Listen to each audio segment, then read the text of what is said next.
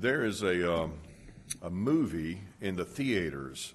I don't normally promote movies in theaters, but this one I think would be something you might want to consider looking at. It's called The Essential Church. And this movie is basically more of a movie documentary about what happened out in California with Grace Community Church and John MacArthur and the elders out there when they were facing a lot of very legal action against the church from Governor Newsom. And they were doing everything they could to shut that church down during the COVID crisis. And you'd have to see it for yourself just to see just how far California was willing to go to stop that church from meeting. And, of course, there were two pastors that also talks about that were jailed in Canada. And we are so thankful to God how God has taken care of those churches and prospered those churches because of their faithfulness to the Lord Jesus Christ. But I share that with you because it's going to be in the theaters, I think, a couple more days. And sadly, it's not here in Columbia as far as I know. You have to go to Augusta or Greenville or Charlotte. But it's worth the trip. Lord willing, whenever it finally comes out in a DVD format, we'll try to have it here for those of you who were not able to go and see it. But it really puts in perspective God's faithfulness to a people who want to meet together and worship God in spite of the overreach of the government. We were blessed here, folks. We really, really were. I mean, because we didn't have any of that. We just didn't. Our governor was gracious enough to make it very clear to us, look, if you want to meet together, that's up to you. And we checked the laws at that time to make sure we were doing what we needed to do, and God was gracious to us. So it is a wonderful thing to hear how God is faithful. And I share all of that to share this. This is the reason why I shared this to you. John MacArthur shares a story in one of the interviews regarding that event called the Essential Church and what happened to them, that whenever he came to Grace Community Church nearly 50 years ago, that he preached his first sermon. And usually when you go into a church and you're there to preach your first sermon as the prospective pastor, you want to do a good job. You want to give the best sermon you can, and you want to obviously in hopes of maybe becoming the pastor of that church. He did that, and he preached for an hour and a half. After the service, his wife said to him, well, that's it for that church. And, of course, later on, some of the leadership of that church came to him and said, would you teach us the Bible like that every Sunday? That's 50 years ago. And now he is, again, a faithful man of God, highly influential in my life. He's been really one that has molded me in many ways, and I'm so thankful for him and the elders out at Grace. Well, also to add to that, the very next Sunday, whenever he came to preach the second sermon, there was a big clock on the wall in the back. I am so thankful y'all haven't done that here. It gives me absolute total freedom. Well, anyway, if you have a chance, you want to go and travel and see that, I would encourage you to do so. And like I said, we'll try to have it here whenever it finally comes out in a format that we can watch it also. So let's open our Bibles now to James chapter 4. James chapter 4. I missed being with you last Lord's Day. Believe me, I would have much rather had been here than to be sick at home. But I'm very thankful for Sandy, and he towed the line, both leading the music and the sermon. And Chris Olds is down in Charleston preaching at his mother's church. And you always, if you don't mind, if you think about him, pray for him there today. But for today, we return to our study. We've been looking at James for a little while now, and we're in chapter 4. And we've had 2 messages already on the topic of slander. And today will be the last message regarding that in James 4:11 through 12. But today it's going to broaden a little bit. It's going to go beyond slander, although clearly we'll include that. We're going to be talking about the subject of why sin is so serious. Why sin is so serious. James 4, verse 11 and 12. Listen to the word of God. Do not speak evil of one another, brethren. He who speaks evil of a brother and judges his brother speaks evil of the law and judges the law. But if you judge the law, you are not a doer of the law, but a judge. There is one lawgiver and judge who is able to save and to destroy. Who are you to judge another? One of the common objections that atheists raise regarding the God of the Bible is how he judges sin. It's believed that it's overly harsh to bring a death sentence on someone who has committed one act of disobedience, as is the case with Adam and Eve in the garden whenever they disobeyed God. And then, of course, to disobey God, and then God brings upon them an enormous, eternal punishment. The punishment of cursing their work, of guaranteeing marital conflict, and above all, bringing spiritual and physical and pain and sorrow and death, not only in a limited fashion, but also forever and even upon their children for one act of disobedience. A second objection that atheists often raise is much like the first. How can God punish people in hell forever for a temporal amount of sin? In other words, how is it just for God to punish men and women who have only lived 70 or 80 years and have only sinned during that time, and yet to be punished forever and ever in hell for all eternity? How is it that a finite amount of sin leads to an infinite amount of punishment? Some have never murdered or committed crimes that would be considered in our legal system capital crimes that would bring death.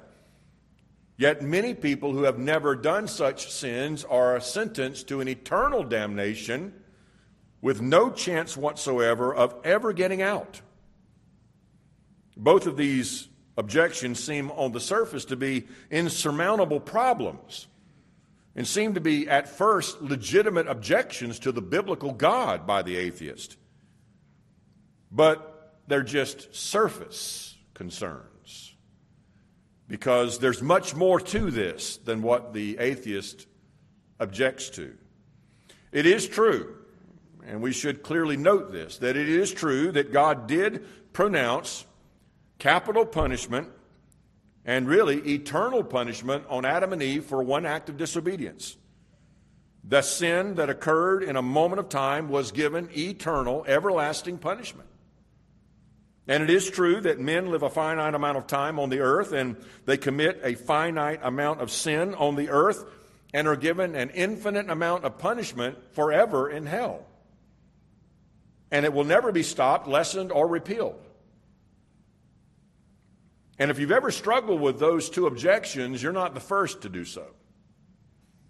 In fact, Clark Pinnock wrote in 1990, and I quote, "I was led to question the traditional belief of everlasting conscious torment because of moral revulsion and broader theological considerations, not first of all on scriptural grounds," he concedes. "It just does not make any sense to say that God is a God of love who will torture people forever for sins done in the context of a finite life. It's time for evangelicals to come out and to say that the biblical and morally appropriate doctrine of hell is annihilation, not everlasting torment." He is not alone. John Stott also wrote, "Emotionally, I find the concept of eternal conscious torment intolerable and do not understand how people can live with it without cauterizing their feelings or cracking under the strain." Both Pinnock and Scott opted for a growing and more popular view of the punishment of God known as annihilationism. You simply go out of existence. You no longer exist. This, by the way, is a popular view, and it grows more in the context of liberalism, and also whenever there's an exaltation of man and a devaluation of God. The better man looks in his own eyes, the less belief he will have in the just punishment of God. And the lower God looks in his eyes, the less holy God is to the mind of man. So the conclusion will be, what right does God have to punish man forever who is not really that bad? He's just not that bad. This kind of thinking is really a product of, obviously, the sinful heart of man, but also in our day, even the evolutionary teaching that has really dominated our education system over the years. And also, it's a product of an unbiblical view of God. Large populations of people today have been influenced by evolutionary thought that believes basically that you and I are a chance collision of atoms. We are just swamp mud that has become vertical now and has learned how to walk. You live, you die. That's it. There's nothing else. Nothing else matters. You can lie, you can cheat, you can steal. So what? Who cares? You're just a meaningless bag of mostly water anyway, so who cares what you do? You come and you go. You're here for a while and you leave, and you go out of existence. You eat, you drink, and you're merry, as the New Testament says, for tomorrow you die. Why make such a big issue out of it anyway? Then you have, again, a newer generation coming up who's not only been influenced by the evolutionary thought in the education system of America and the universities, but also have a spattering of biblical education. Just a spattering of it. They don't have a real deep understanding of God or His Word, but a spattering of it. They've been taught about the God of the Bible, but they really have a God of their own imaginations. It's not the God of the Bible. It's a God of love. It's a God who does not have wrath or justice for sin. It's a God who laughs at the indiscretions of our youth. He really doesn't care how you live because He loves you so very much. This is the God of contemporary evangelicalism also, by the way. He's the good old boy God. He's the man upstairs. He's the Santa Claus God of the South. He knows when you've been sleeping and He knows when you're awake. He knows when you've been good or bad, so be good for goodness sake. Isn't that sweet? That is so nice and so polite. But that's not the God of the Bible. That is not the God of the Bible. And that is not the God that every single person on this planet will meet whenever they close their eyes in death. The reason why we have begun to see questions like this about eternal punishment is because people don't understand the seriousness of sin, and they don't understand the holiness of God. Or we might say it like this, that they don't understand just how holy God really is, or just how just He really is. We have concluded that we are not that bad. In fact, we have recategorized sin. We have made sin a sickness in many ways. And we have made ourselves the victim of sin rather than the perpetrator. We have reclassified it in such a way that we have diminished the reality of the seriousness of sin, and we have eliminated the offense of God. Then to add to that fire, the evangelical culture woefully is ignorant of this biblical God. Pulpits in America very rarely, if ever, teach on the proper view of God or theology proper or the character of God. They're too afraid of running everybody off.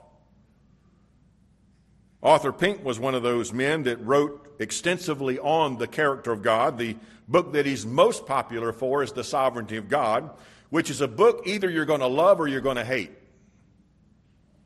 You're either going to love it, read it, go through it, and be just inspired by it and look at the biblical God that is presented there, or you're going to hate it and want to burn it and cut it up and get rid of it.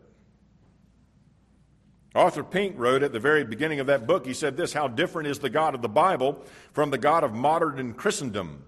The conception of deity which prevails most widely today, even among those who profess to give heed to the Scriptures, is a miserable caricature, a blasphemous travesty of the truth. The God of the 20th century is a helpless, effeminate being who commands the respect of no really thoughtful man. The God of the popular mind is a creation of maudlin sentimentality. The God of many in the present-day pulpit is an object of pity rather than awe-inspiring reverence. Years and years now have passed, and now decades have passed of shallow sermons with very little understanding of the character of God. It has left the church disabled at best and paralyzed at worst of how to think rightly about the doctrine of sin and the character of God. Imagine for a moment, let's just assume, imagine for a moment that Pinnock and Stott are right, that there is no eternal conscious torment for those who have rejected Christ and sinned against him.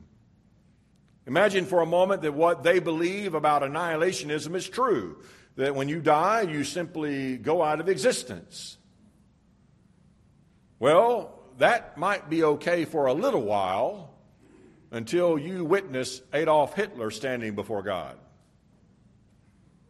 A man, no doubt, that committed such atrocities against humanity that they're hard even to comprehend or even explain. All the men, women, and children that he purposely transported to the death camps to be starved, murdered, and experimented upon, with all of his blasphemous demonic rhetoric and speech spewing out of his mouth, his consistent rejection, rebellion, and defiance of the God of heaven, his desire to usurp the throne of God and place himself there and be the one who determines whether you live or whether you die. He was a hate-filled man, a godless man, a demonic, a man who was filled with demons. He enjoyed the pain of others, and he lusted for the power to do so. And now, this man is brought before the throne of God only to hear, Hitler, you no longer exist. You know what he would say? Wow, that is great. In fact, my belief in evolution taught me that anyway. That I had no eternal soul, that I didn't really have a purpose, I had no accountability.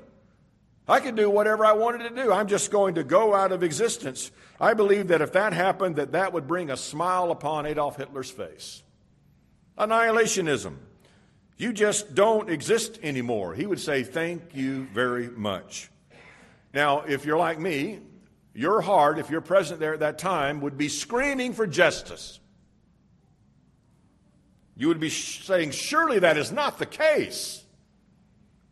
Over 6 million people murdered at his hands, and yet he just ceases to exist.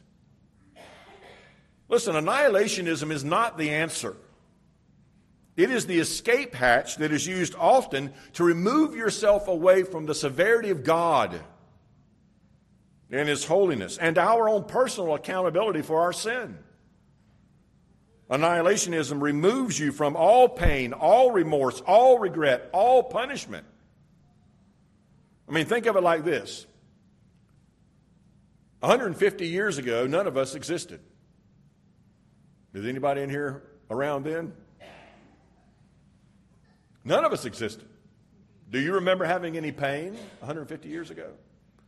Any regret? Any sorrow over sin? Any concern about your accountability? Any worry at all concerning any of those things? No. You did not exist.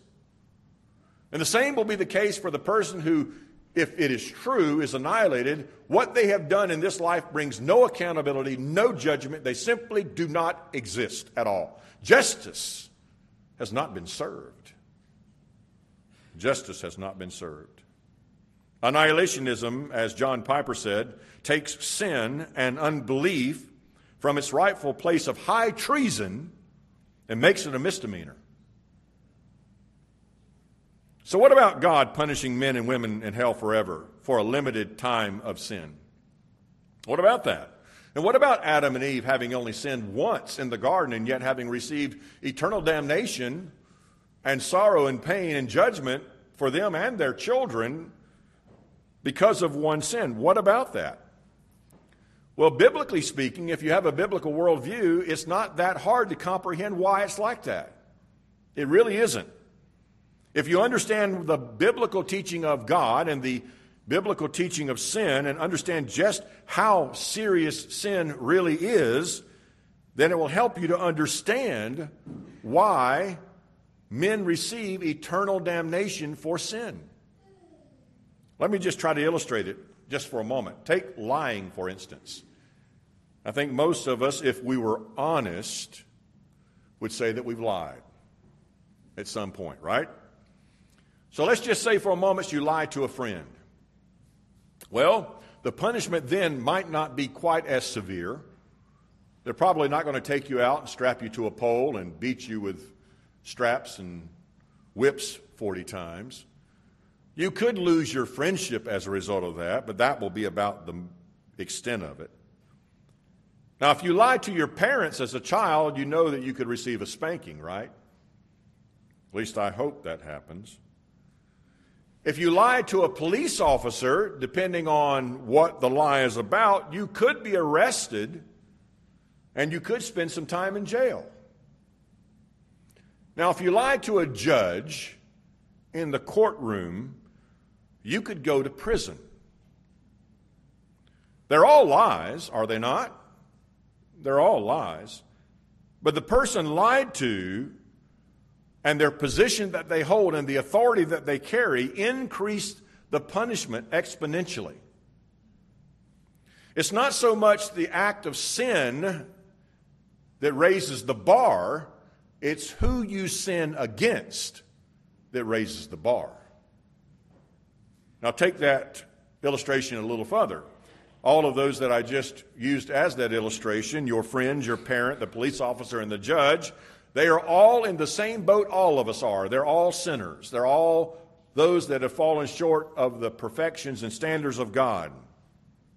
And yet, even with them, the higher up you go, the more severe the punishment can be. You take that same lie and lie to God. And lie to God. Now, He is the highest authority. There's no one greater than Him.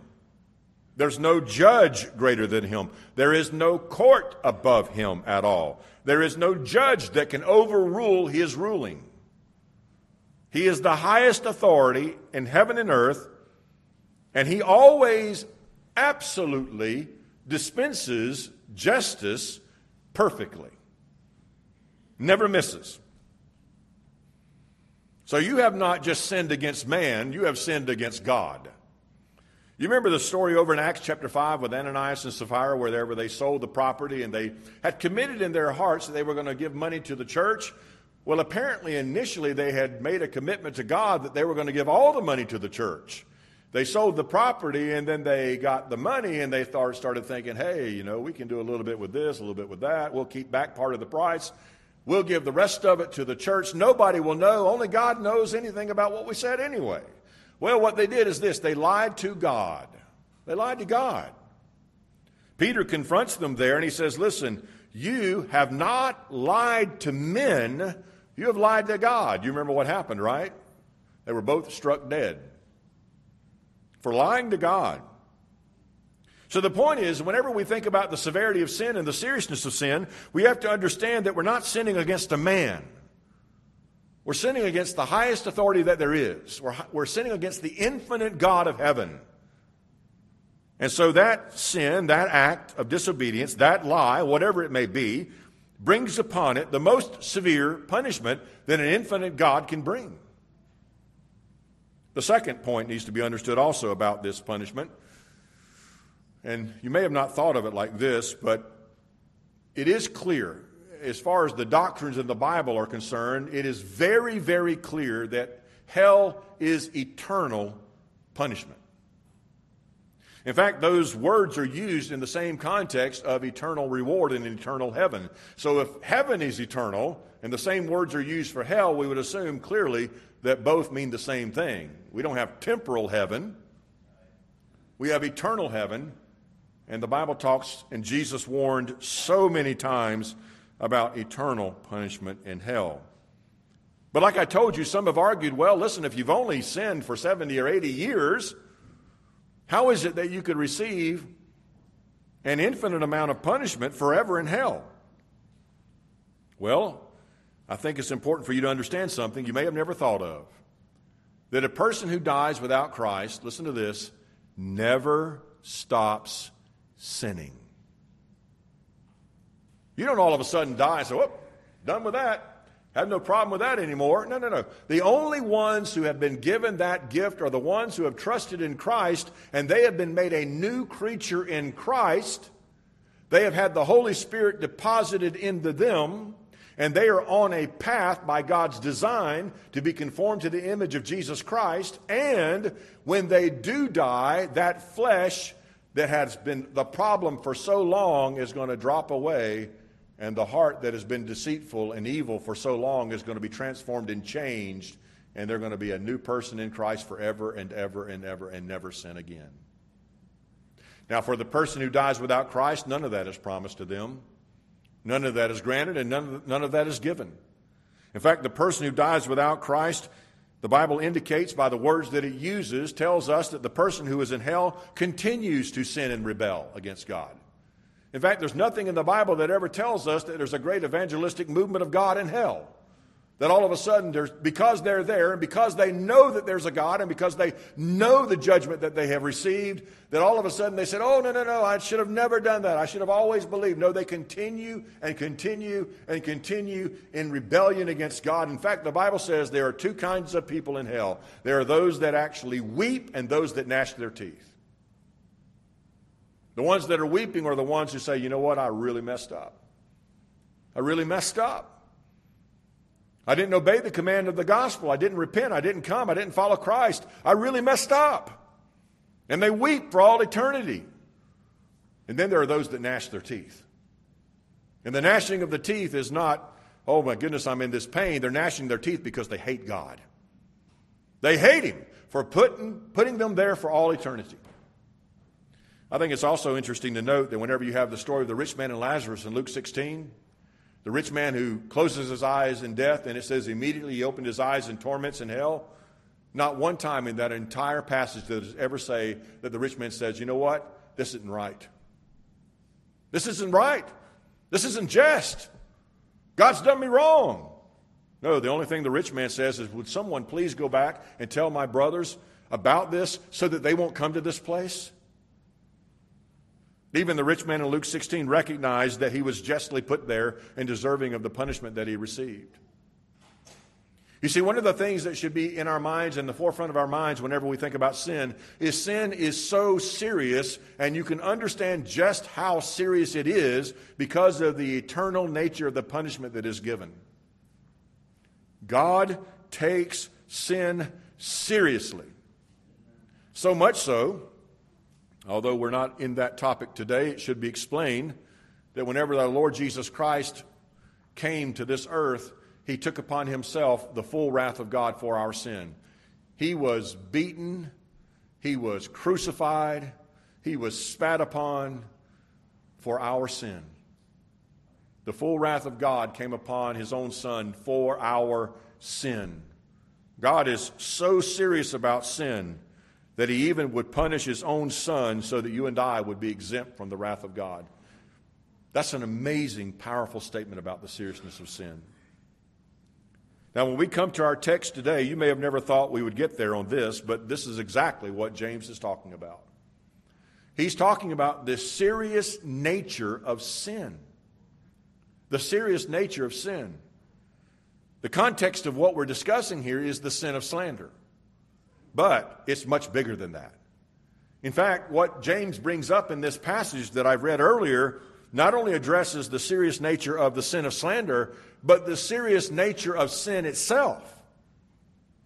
Every act of disobedience to God, every violation of His command, every willful act of rebellion against Him, every time we disregard His word and don't do what He says, we are acting in violation of the holy of heavens itself. And we are in defiance of the highest court in heaven. And I'll show you this as we work our way through it. So let's go to the text here, and I'm going to remind you, since it's been now almost 3 weeks since you heard the first or the second sermon on slander.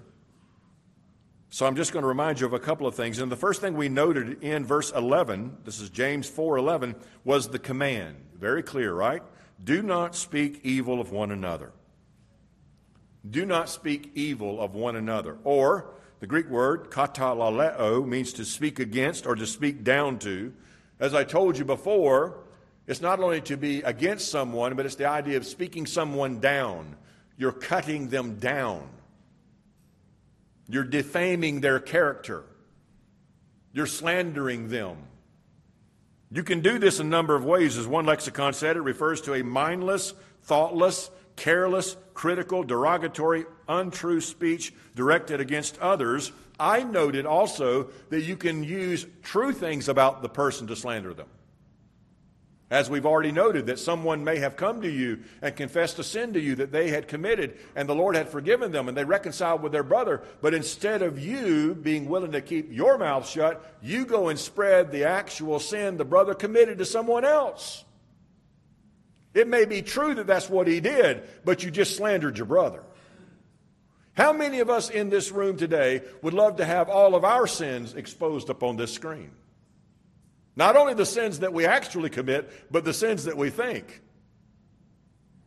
None of us would be willing to have that. I think if we could do that, we'd see the exit doors would really get loaded pretty quick. All of us understand that. We get that. We know that. But why is it that we're so willing and so eager to do the sin of slander to a brother? As one pastor said, it includes a willful false accusation, an exaggeration of faults that are real, needless repetition of real faults, and also slander. One commentary made the distinction between gossip and slander, said gossip is to take a true story where it should not go. Slander is to create and spread false stories and take them everywhere they should not.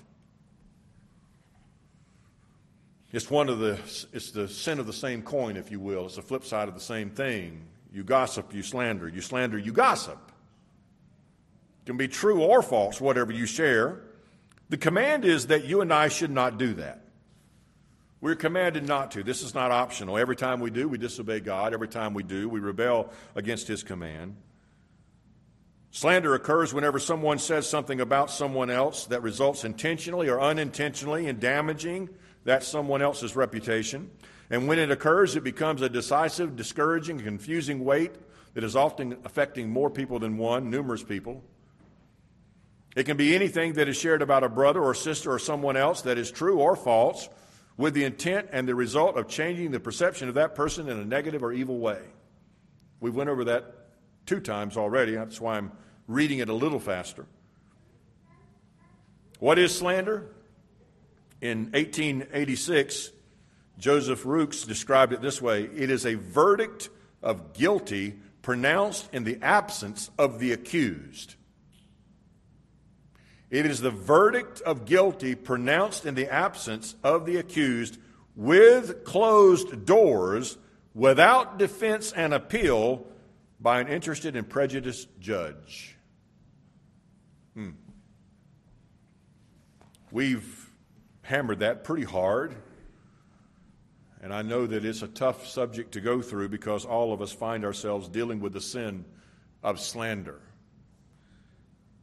But now we want to move on to the concern. We talked about that a little bit already. I just want to quickly move through this. The concern is stated for us in this text, and what James does here in an escalating form, he takes the sin of slander and he shows how serious it is because of what and who it affects. And I'll show you what I mean. The first point, we'd already noted this, is that sin the sin of slander is so serious because you're willing to slander someone that is a brother. A brother. Look at verse 11. Do not speak evil of one another, brethren. He who speaks evil of a brother and judges his brother. We noted how enormously sinful and evil this is because you are attacking the bride of Christ. You are slandering the very people which Jesus Christ died for. You are maligning and ruining the reputation of those that are to be witnesses for the gospel of Christ. Those are serious, serious problems. Now, the second point is this, and now we're going to move on to our message this morning about where sin is even more serious because of what you're slandering. Look at the text again. He says, do not speak evil of one another, brethren. He who speaks evil of a brother judges a brother, speaks evil of the law and judges the law. So if you're willing to slander, it is clear that you do not understand what you are slandering. Not only who you are slandering, but what you are slandering. He says, if you slander, you speak evil or you slander the law, and you judge the law. Now, this is where it gets broader. It's more than just slander. This is where we begin to get a little bit more depth of the doctrine of sin described in the Bible, because he's talking more now about not only the sin of slander, but every sin. Every sin is an attack against the law of God. Slander is particularly evil because it sets its words or your words up against the very words of God. And I'll show you how in a little bit. It declares that your statements, listen to this carefully, it declares that your statements about the character of someone else is more true than what God says. That's where most of our quarrels and our problems come from, as I've already noted. In verse 11, it says, he who speaks evil. The word speaks here is the present participle, means that it is a characteristic of that person, a habitual person, a habitual problem in that person or his life. One commentator said it does not refer to the occasional slip of the tongue. I don't like that. I never have liked that. You know, I've heard people say the reason why we have so much trouble with our tongue is it's full of slime inside of our mouth and it slides all over the place. Listen, slips of the tongue? Really? Slips of the tongue? We say what's in our heart. That's what Jesus said. We say what's in our heart. If you think you're slipping, you're not slipping. You're intentional. You're intentional. It's coming out of the heart. It's coming out of the heart. I understand what he means in the sense of the context of characteristics of people and habitual actions of people. Yes, I get it. Yes, a person who is habitually characterized as a slanderer, there's a real problem here. There's a real problem as to whether the person's even converted. And yes, it is true that even as believers, as he even indicates in the text, as Christians, yes, all of us can fall into this sin. We can commit this sin. We can slander. That's who he's writing to. He's writing to believers, and he's addressing the problem that was going on in that church.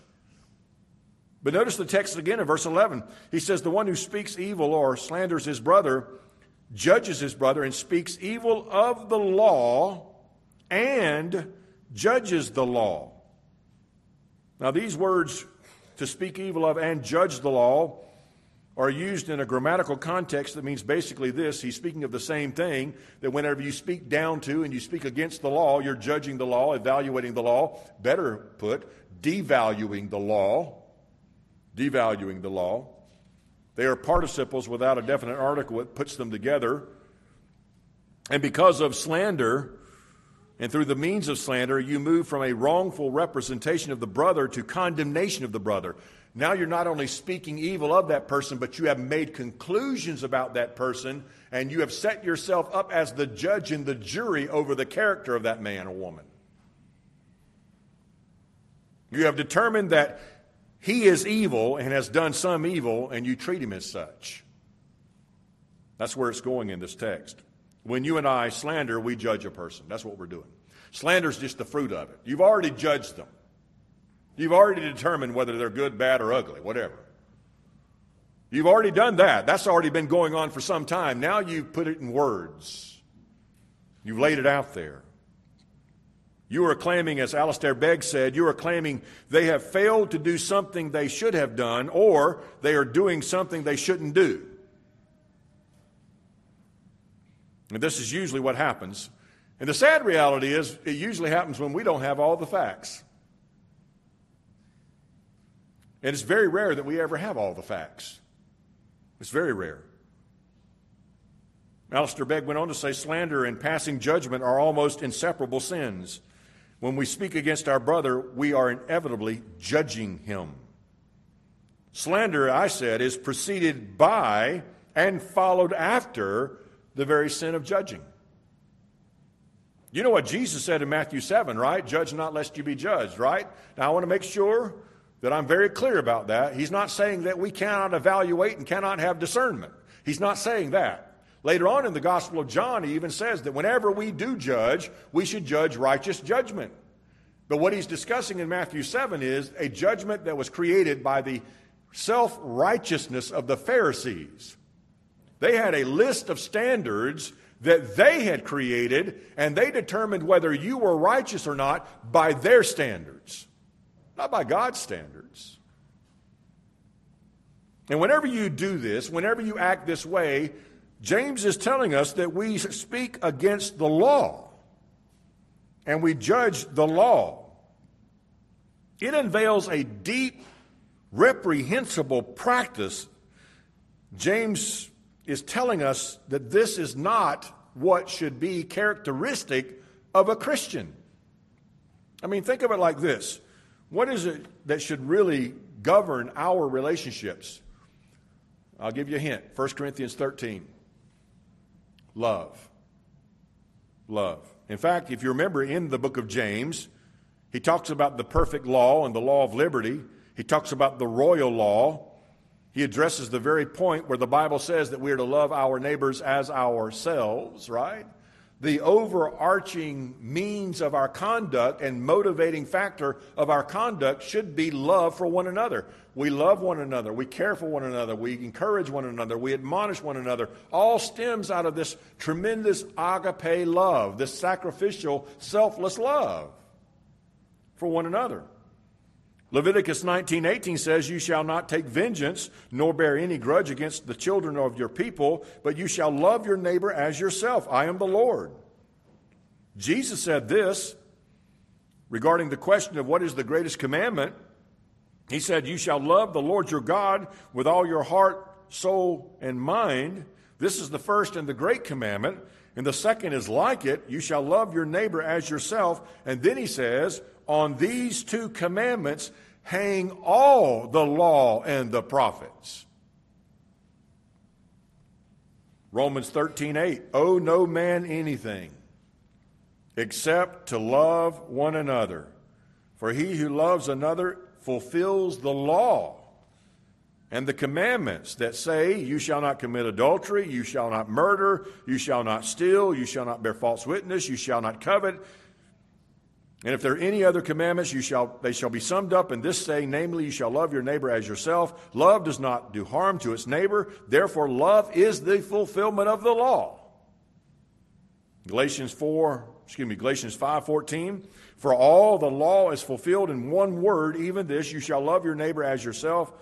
But if you bite and devour one another, and I'll add one in there too, just in parenthesis because it's not the scripture, slander one another, beware lest you be consumed or consume one another. You see, slander is the absolute antithesis of this, is it not? It's not the fulfillment of the law of love. It's the opposite of that. It disregards the very laws of God. And you can even go as far as to say this, it disregards the very laws that Jesus said are the greatest commandments. It says to God, your laws are great for what you have, but I have a better law. You remember in Exodus chapter 20, we have the Ten Commandments, right? And in the Ten Commandments, did you realize that if you practice what Jesus said about loving the Lord God with all your heart, soul, mind, and strength, and your neighbor as yourself, you'll obey the Ten Commandments? I mean, if you love God the way you should, you will not have any other gods in his place. If you love God the way you should, as Jesus indicated, you will not make an idol of the one true God or one like another God. If you love God the way you should, you will not take the name of the Lord God in vain. You won't blaspheme his name or defame his name. If you love the Lord God the way you should, you'll honor the day of the Lord the way you should. You're not motivated by fear. You're not motivated by the threatenings of God. You're motivated because you love him and you desire to please him. Therefore, you want to do this. To add the next commandment, if you truly love your neighbor as yourself, then you as a child will love your parents and honor your parents and obey your parents, and you will not desire to dishonor them. If you love your neighbor as yourself, you're not going to kill him. Pretty self-explanatory, right? If you love your spouse the way you should, you're not going to commit adultery on them. If you love your neighbor, you won't desire to take what is his. If you love your neighbor, you will not desire, you will desire what is good for your neighbor, and you will not slander his name or bear false witness. If you love God and love the neighbor as you should, then you will want the best for your neighbor and not covet what God has blessed for him and rejoice with him whenever he is blessed of God. Love is the fulfillment of the law. Sin is the violation of that very law. And whenever he says that you set yourself up where you're speaking against and you judge the law, what he is basically saying is this, is that you set yourself up above the law. You and your evaluation and your standards and your belief system has become the determiner of what is right, what is wrong, or the character of a person. You become a law unto yourself. You become your own standard. You defame, you diminish, you extinguish the very laws of God in your life. You show utter disregard for the divine standard. This is the nature of sin as a whole, and this is what makes sin so serious, and especially even the sin of slander. It violates the law, but it not only violates the law, it says to God, your law is not important. It's not important. And what it does is this. It really gets at the root of the problem, does it not? Because here's the root. Here's the root of all sin, pride. Pride says, I'm in control. I do what I want to do. I don't care what you say. I am my own king and my own superior authority, and I'm going to do whatever I want to do. God, you can say all you want to, but I'm doing what I want to. Oh, we say, we don't do that. Well, you do it actively and you do it passively. But you do it. I do it. We all do it. It's an act of pride. You'll say to God, you'll not have any restraint on me. You're not going to put any fences up for my life. I'm going to do what I want to do. I'm going to go where I want to go. I'm going to say what I want to say. I'm going to judge what I want to judge. I'm going to evaluate what I want to evaluate. I really don't care what you have to say. You may even be saying, I know what God said, but I know what I'm saying. I know what God says in his word, but I have a better opinion of the matter. You may think that you're in charge whenever God's really the one in charge. We are so wrong whenever we think like that, are we not? We are so wrong. As one author said this, you are ascending into the steps of heaven, walking into the throne room of God and saying to him, I will not have this God to rule over me. Every time we sin, that's what we do. Every single time. You're saying to God, you are totally unworthy of my attention, totally unworthy of my affection, totally unworthy of my submission. We are a law unto ourselves. When you willfully and wrongfully represent and misrepresent a brother to another person in slander, you are in effect saying, God, your law does not matter. I have a higher law. I have a higher standard. As one author said this, all law demands is obedience, and deliberate transgression says, in effect, that the law is bad, too strict perhaps, and that our standards are superior. Another author said this, however high and orthodox your view of God's law might be, a failure to do it says to the world that we do not, in fact, put much stock in it. I think there was on the screen for the announcements, there was a quote by Voddie Baucham who said that if you want to know what a person's worldview is, don't listen to what they say, watch what they do. We say much more by what we do than what we say. You can say you believe this, and you can say you believe that. You can say you're willing to honor God and do this and do that. But if you act in a sinful manner, you're teaching the complete opposite. Look at verse 11 again. He says, but if you judge the law, he says, you are not a doer of the law, but a judge. In other words, he has this in his mind, this picture of the courtroom where you have the judge. He's the one who is at that moment, if you will, above the law. He is going to make pronouncements about the law. He's going to bring a verdict on you because of your act of disobedience to the law. And you're not a doer of the law anymore. You're the guy up there declaring what the law is. You're the guy interpreting the law. You're the guy bringing the verdict. You're not practicing it the way you should. Instead, you've elevated yourself up to the bench. You're judging the law to be an unworthy to be obeyed, and you've set yourself up as a superior judge of the law and the brothers and sisters in Christ. Again, Alistair Begg said, when we are tempted to pass judgment, an honest look at our own sinfulness should cause us to pause. As we start ascending the steps to become the judge, we should take a moment and look at our own hearts. That's why Jesus said in that passage in Matthew 7, if you're going to judge others, be aware you're going to be judged by that same standard. You need to consider the 2x4 plank that's in your own eye instead of the little splinter that's in someone else's eye. It's much easier to see the other man's failures and faults and sins than it is to be honest with our own sin and our own failures. Slander is, in fact, that kind of sin. It is a serious sin. So is all sin. It is as if you have ascended the very bench of God. You have taken over the courtroom. You have usurped the authority as the judge. You're no longer a doer of the law, but now you are a judge. One last point, and this comes faster. Here in verse 12 now, and this is James's rebuke. This is his rebuke of that line of reasoning and that thought. He says in verse 11, there is one lawgiver who is able to save and to destroy. Who are you to judge another? Now that's strong. I should just read that and we could close with communion, right? In fact, James 4:12 is in the New American Standard and other translations based on the older manuscripts say there is only one lawgiver and judge.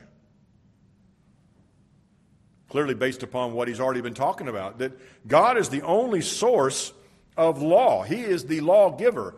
The law, by the way, is just an expression of his character. That's what it is. The law expresses his personal holiness, yes, in prohibitions to us, because we can't do that.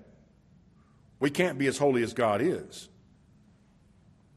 But it is an amazing amount of arrogance on our part to believe that we have somehow set God and his ability to make law aside, and that we have become the lawmaker.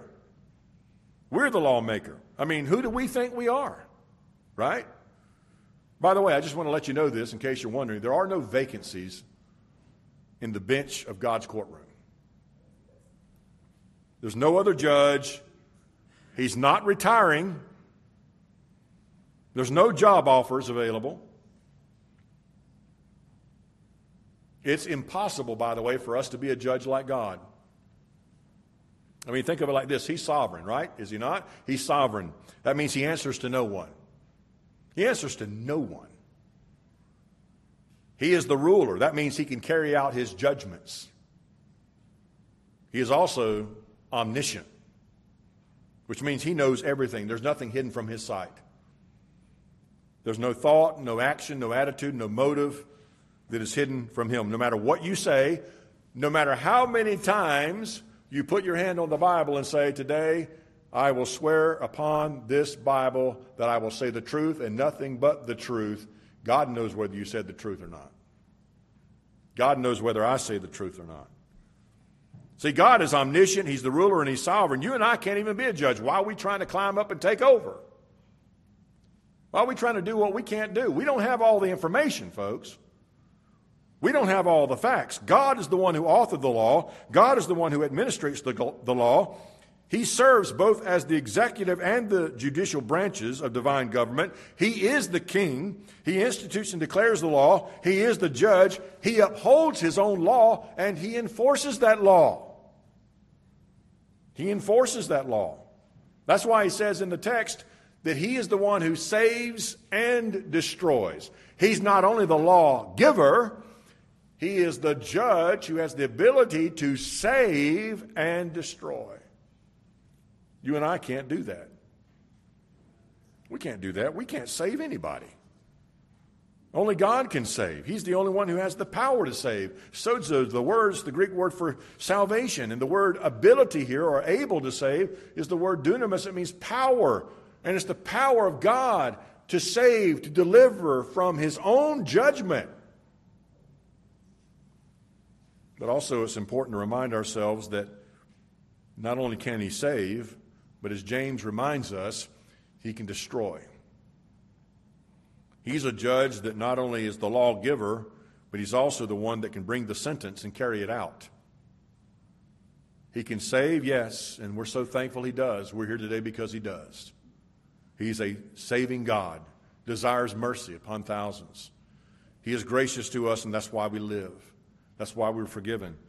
But please remind yourself, he is also a God who destroys. He destroys. Apolumi is the Greek word. It means to cause to be destroyed or to brought into ruin. It doesn't have the idea of annihilation, but it does have the idea that your life will be ruined and destroyed.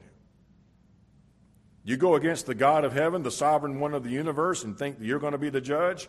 You think you're going to bring a right accusation against someone by your own standards. You believe that you have the right to set aside the very laws of God and make up your own standards. There's only one lawgiver who has the ability to save and destroy, and it is the sovereign God of heaven himself, heaven itself, Yahweh. So then he concludes in verse 12, who are you to judge another? Who am I to judge another? Who am I to sin against my brother by bringing false accusations against him and slandering his character? I'm not omniscient. I don't know everything. I don't have all the facts. I may think I do, but I don't know his heart. Let me close with a couple of points. 1 Corinthians chapter 4. I want you to look at this. 1 Corinthians chapter 4. 1 Corinthians chapter 4.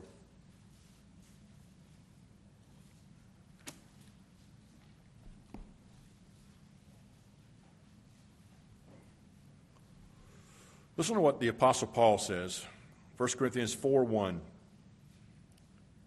Let a man so consider us as servants of Christ and stewards of the mysteries of God. He says, moreover, it is required of stewards that one be found faithful. What Paul is basically saying is, listen, I'm just a slave. I'm nothing special. Anything that I am is all by the grace of God. He makes that clear in other portions of the Bible. He says, I'm just a slave of Christ, and I am a steward given the responsibility to take care of the gospel of Christ, to keep it right, to preach it right, and to preserve it. He says, what's required of me is what's required of all of us, that we are faithful. We're to be faithful slaves and servants of Christ. We're to be faithful stewards of the gospel that He's given to us. Then verse 3. But with me it's a very small thing that I should be judged by you or any human court. In fact, I don't even judge myself. What does he mean by that? He said, I could deceive myself. I can make myself think I'm doing pretty good when I'm not. He says, I'm not concerned about what you have to say. The only one that I'm concerned about is the one who has the ability to judge, the one who has the power to judge, the one who has the omniscience to judge, the one who is perfectly righteous to judge. He says in verse 4, for I know nothing against myself, yet I am not justified in this. Just because I can't point out any sin in my life doesn't mean there isn't some. God knows my heart. He says it in the text, for he who judges me is the Lord. Therefore judge nothing before the time, until the Lord comes, who will both bring to light the hidden things of darkness and reveal the counsels of the hearts. Then each one's praise will come from God. What is he talking about? Listen, we should not make it a practice to be evaluating the character and the conduct of other people in a slanderous way. We don't have all the information. There's coming a time when all that information is going to be available to God. And He will judge according to that. But He's the judge, we're not. And as I told you earlier, the reason why all of this starts is because of pride. We really think we're better than what we are. We really think that we have the ability and the power to be like a lawgiver and a lawmaker and a judge, and that we can evaluate, and we have all the information. And we get literally full of ourselves. And what does James say in the text in verse 9 of James 4? What we should be doing is lamenting and mourning and weeping. We should be weeping over our own sinfulness. I don't know about you, but I have enough sin in my own heart to deal with than to be trying to make up stuff on other people, or to draw conclusions upon temporary, inaccurate, insufficient facts.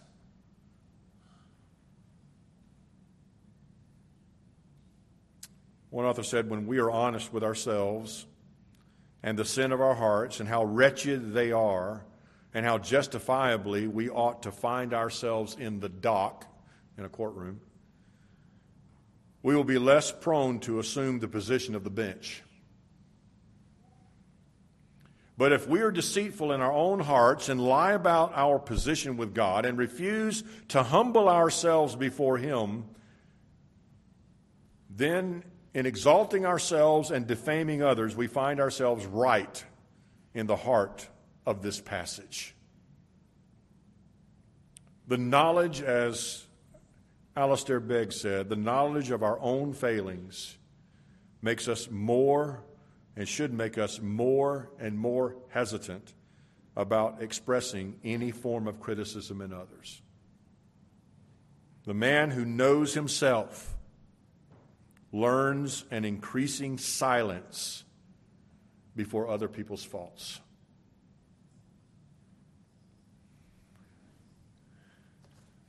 So says James. So says God in His Word. Those are hard words, aren't they? Hard to swallow, hard to take. And I just want to give you some good news. If you're convicted today by God's Spirit and by His Word, run to the cross. Run to Christ. He is willing and able to forgive you of your sins. We need to confess our sins and repent of those sins. Let me read as we prepare our hearts for the Lord's Supper. Let me read what it says in 1 John. I love this passage, 1 John chapter 1. I'm going to read beginning in verse 8. 1 John chapter 1, verse 8. If we say we have no sin, we deceive ourselves, and the truth is not in us. If we confess our sins, He is faithful and just to forgive us of our sins and to cleanse us from all unrighteousness. If we say we have not sinned, we make him a liar, and his word is not in us. Now listen to these beautiful words by John. My little children, these things I write to you that you may not sin. And if anyone sins, we have an advocate with the Father, Jesus Christ the righteous. He stands in our defense in heaven. And for the sins that we have committed, he stands there with the Father and says, I paid for that sin. I died for that sin. I paid the wrath for that sin. That man's forgiven. He's forgiven. All of it is forgiven. He goes on and says, and Jesus Christ himself is the propitiation for our sins, and not only ours, but also for the whole world. Jesus himself gave himself, a perfect, righteous Son of God, to receive the full wrath of God in our place so that you and I would not have to receive the justice of God. If you're here today and this is the first time you've ever heard this message of the gospel and that you understand that you're in need of this salvation that is in Christ, I would encourage you, I would exhort you to run to Jesus Christ and to give your life to him. Trust him and him alone for your salvation. Not your church, not your church membership, not a baptism, not some kind of righteous life you believe you're living, not trying to keep the Ten Commandments. None of those things will save you. If anything, they just bring more condemnation on someone who rejects Christ. So I would call on you to run to Jesus Christ for salvation, to give your life to him fully and completely. Repent of your sin. Trust him alone to be the satisfaction of the wrath of God for your sin. And if you're here today as a believer, the things we've discussed in the last few weeks about this topic hits us all. We all know that. We understand that. But if God has dealt specifically with you about a particular matter today by his Spirit, I would encourage you to confess that to the Lord Jesus Christ. If there's someone that you need to get right with in this sanctuary or outside of this sanctuary, you need to make it right with God. And you need to make it right with them and go to them. This is not a time of condemnation. This is a time of expressing the very grace of God. What we celebrate here today is this.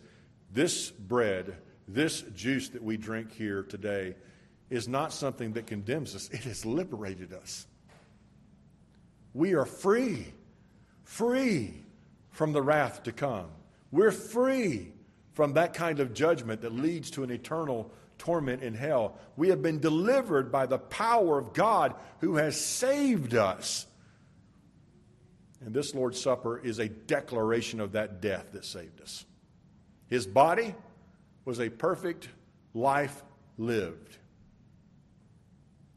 We often refer to him as the second Adam. The first Adam failed us. The second Adam did not.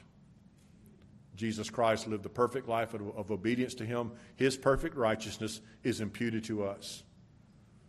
The blood of Jesus Christ is a clear picture of the very sacrifice of Christ where he poured out his life for us. The wages of sin is death, but the gift of God is eternal life through our Lord Jesus Christ. Let's take a moment to pray together. As we pray, you'll have an opportunity also to pray. If you're a believer here today, this Lord's Supper is for you. If you're a believer who has not repented of sin, I would encourage you to get right with that, with the Lord and with that person if you need to, before you take the Lord's Supper. If you're a Christian and you have refused to be baptized, be obedient and be baptized before you take the Lord's Supper. If you're a non-believer today, don't take the Lord's Supper. This is not some type of ceremony where you get infused grace or anything. This is for the church. But we welcome you to come into the church. Come and trust Christ. Let's pray together.